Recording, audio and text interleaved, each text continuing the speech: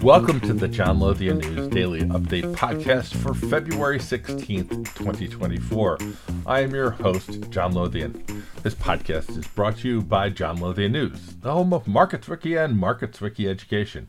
Thank you for joining us. Here are the hits and takes comments from today's JLN.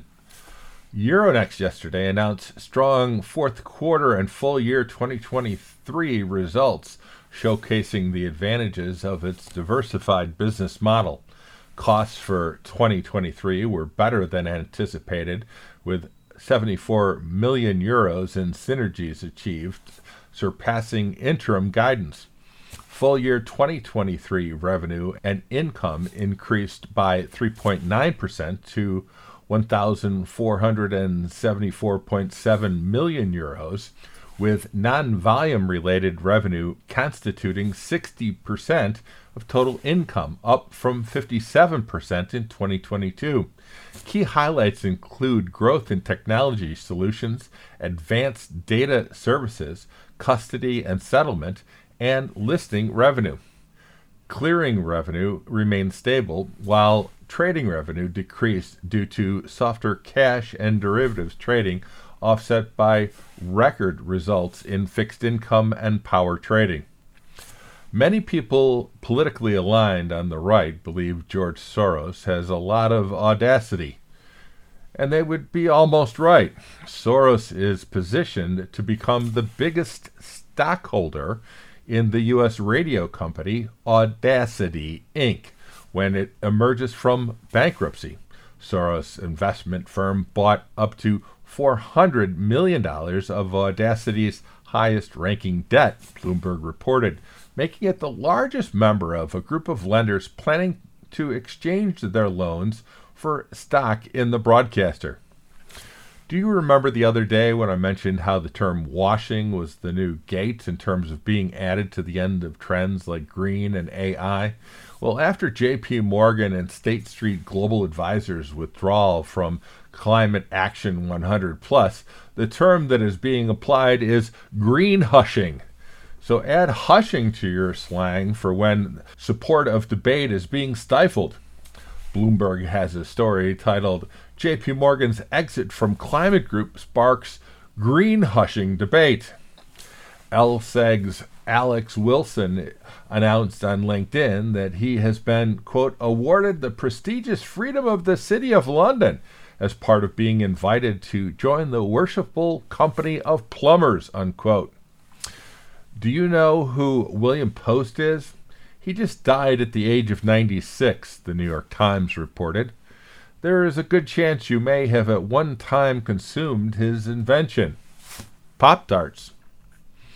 A survey from KPMG addressing the strategy execution gap in sustainability reporting found that businesses are increasingly committed to investing in environmental, social, and governance capabilities over the next 3 years. While 90% of business leaders plan to increase ESG investment, challenges persist, such as measuring ROI and understanding value drivers. A discrepancy between perception and preparedness exists, with many organizations banking on future technologies like artificial intelligence, AI, and machine learning, ML, to improve sustainability reporting and integration. View the press release and download the report with a link in today's newsletter. Our most read stories from our previous edition of JLN Options were opportunities in local and global volatility markets from Eurex, move over Tesla, there's a new options monster in town from the Financial Times. As investors flee China, options traders pile into long shot bets pegged to rebound hopes from Markets Insider. Subscribe to the free JLN Options newsletter with a link in today's JLN. Here are more stories from the first read section of today's JLN.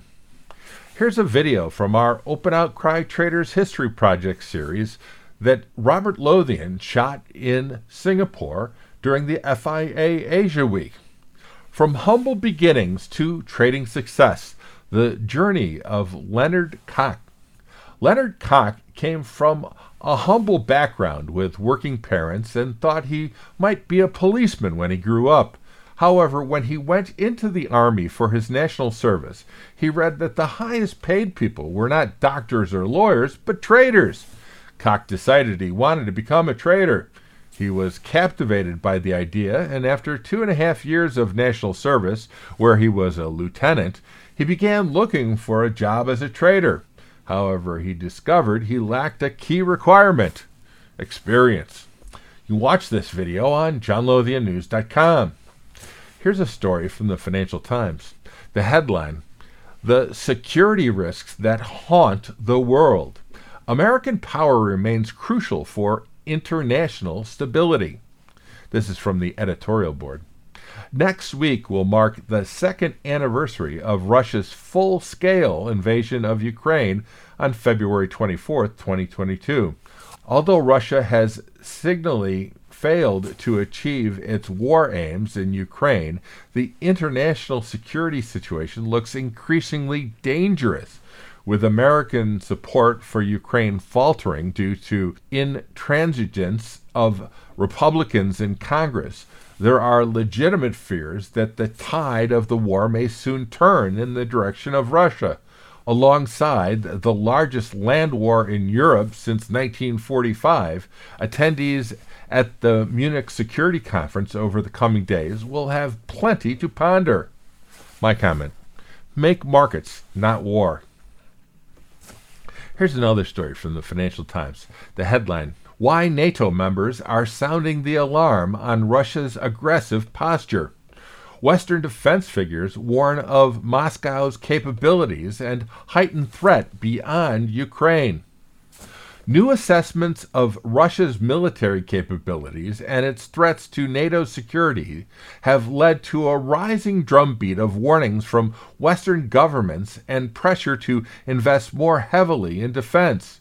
Quote, "We are living in truly dangerous times and at a point when large-scale conflict is more likely than it has been in recent history," unquote, said a British military intelligence official.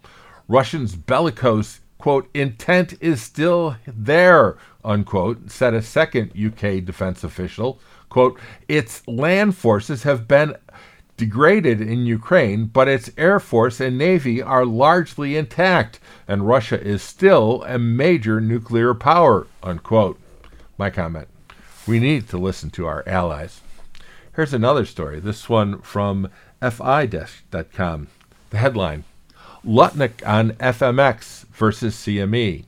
Quote, "Put us toe-to-toe in the ring and we're on," unquote. Interdealer brokers and market operator BGC Group intends to launch its futures exchange for U.S. Treasury and SOFR contracts this summer to compete with CME Group's U.S. interest rate complex. Chair and CEO of BGC Group, Howard Lutnick, outlined the challenges and opportunities that the firm saw in the upcoming launch of FMX after CME Group reported a good year in 2023 with average daily volume of 24.4 million contracts.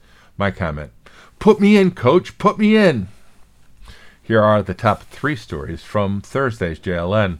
Our top story Thursday was Chicago Magazine's LaSalle Street Blues, subtitled, "As Businesses Desert the Once Vibrant Corridor, Boosters Worry the Mayor Won't Get Behind a Mixed-Use Revitalization Plan." Second was John Lothian's commentary, that's me. "The FIA sure knows a Hall of Fame way to say I love you on Valentine's Day," about the 2024 FIA Hall of Fame honorees. Third was the CME Group's page about its micro gold futures and options, which John mentioned in Hits and Takes. Here are the top 3 stories from the lead section of today's JLN. The first story is from the Financial Times. The headline: Hedge fund stampede into cocoa futures fuels record price spike. Speculative traders have amassed a $8.7 billion bet on further gains, the largest ever.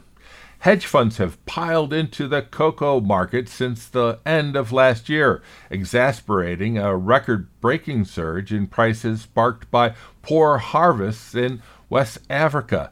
Speculative traders have amassed an $8.7 billion bet across London and New York cocoa futures contracts that prices will continue to rise, the largest ever in dollar terms, according to positioning data from the Commodity Futures Trading Commission. The next story is also from the Financial Times. The headline, EU clearing rules are a quiet win for London. Also in this week's newsletter, revisiting the financial regulation inherited from the EU. Peter is taking a well-deserved break this week, along with half of the rest of the UK, it seems. So you've got me, and this week I'm going to be digging into the EU's new clearing rules. While Brexit continues to take up a disproportionate amount of time for UK financial regulators, it has long since faded from the international scene. Major meetings of global financial policymakers can go by with just a passing reference to the topic.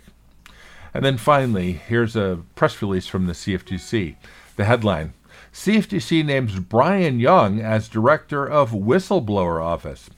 Commodity Futures Trading Commission Chairman Rostam Behnam today announced that Brian Young has been named the director of the CFTC's Whistleblower Office. Quote, whistleblowers play a critical role assisting the CFTC be a strong cop on the beat. Much of our Division of Enforcement success is tied to the strength of our whistleblower office, unquote, said Chairman Behnam. Quote, Brian's extensive experience covering the issues directly impacting our markets will ensure the continued success of the CFTC's whistleblower program and the urgent need to provide individuals who have information the assurances needed to come forward, unquote. We're grateful for your attentive listening to the John Lothian News Daily Update. Please spread the word about our podcasts among your friends. We would greatly appreciate it if you could spare a moment to leave a review on Apple Podcasts or whatever platform on which you access this podcast. Your reviews play a crucial role in introducing our content to new listeners. Also, if you haven't subscribed to the daily John Lothian newsletter email yet, you can enjoy a complimentary 90-day trial by visiting johnlothiannews.com/trial. Thank you for your valued support. Have a great day and stay safe and treat people the same way you want to be treated, with respect, equality, and justice. This has been John Lothian. Goodbye. This podcast has been produced by Andrew Lothian.